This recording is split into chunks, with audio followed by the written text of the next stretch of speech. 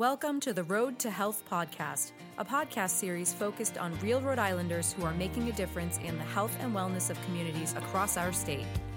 Each episode will take you inside a health topic that affects Rhode Islanders, with the hope of informing and empowering you to navigate the confusing but vitally important role of healthcare in your life.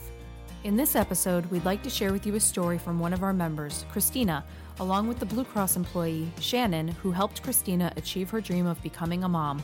This story was taped on site at Your Blue Store in Warwick, where Kristina first met Shannon. I ended up at the Blue Store because my husband's company offered us insurance, but unfortunately did not cover the IVF process that we had to undergo. So we had 4 years of infertility struggles and was at the point where we knew we had to do the next step. What ended up happening is I had spoken to his HR company. I had spoken to several people at Blue Cross where he was in, where he's employed, and no one was able to help, but I knew there had to be a way. So fortunately, ended up finding Shannon, who was amazing here and walked us through the entire process. I was really at kind of the end of the road there, and she helped us get what we needed. So it was wonderful and really felt amazing to be able to speak to someone in person. So I ended up at the Blue Store because my husband and I had been struggling with infertility for over 4 years. And we were approaching the road of having to do in vitro, so IVF. And I had to find a way to get it covered by insurance because in the state of Rhode Island, fertility mandated state. And unfortunately, I own my own business, and at the time I was on my husband's insurance and was trying to find a way to make this little girl here possible. So Shannon was amazing and helped me through the entire process, and because of her help, we have beautiful little Josephine here. When she had come in, actually at the time when she came in, I thought there was nothing I could do to help her because of the plans that she was in. And one of my coworkers was like, no, it's open enrollment. You can do this. And I remember I actually pulled the emails up because I sent her an email. I'm like, you need to come and see me right now. And she's like, I'm in a dentist's office. And I'm like, she's like, it's running late. I'll be in there. And next thing you know, she was in the office. And I'm like, let's do this. And I had her enrolled for February 1st. Yep. And then 2016, and then I started the process in March, and then became pregnant at the beginning of May.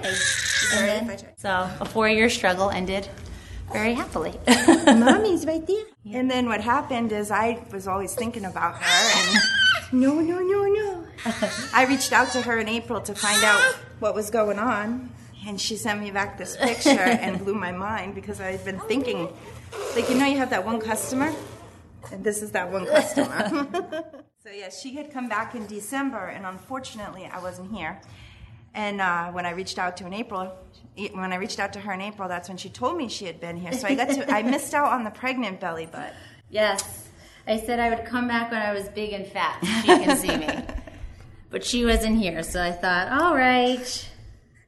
Now this is better. This is better. And is it okay if we mention? And just to know that she's having a second. Yes. She's baby number 2's on the way. I'm excited about that. Baby number 2. We are doubly blessed. First being a miracle. Second, just pure luck.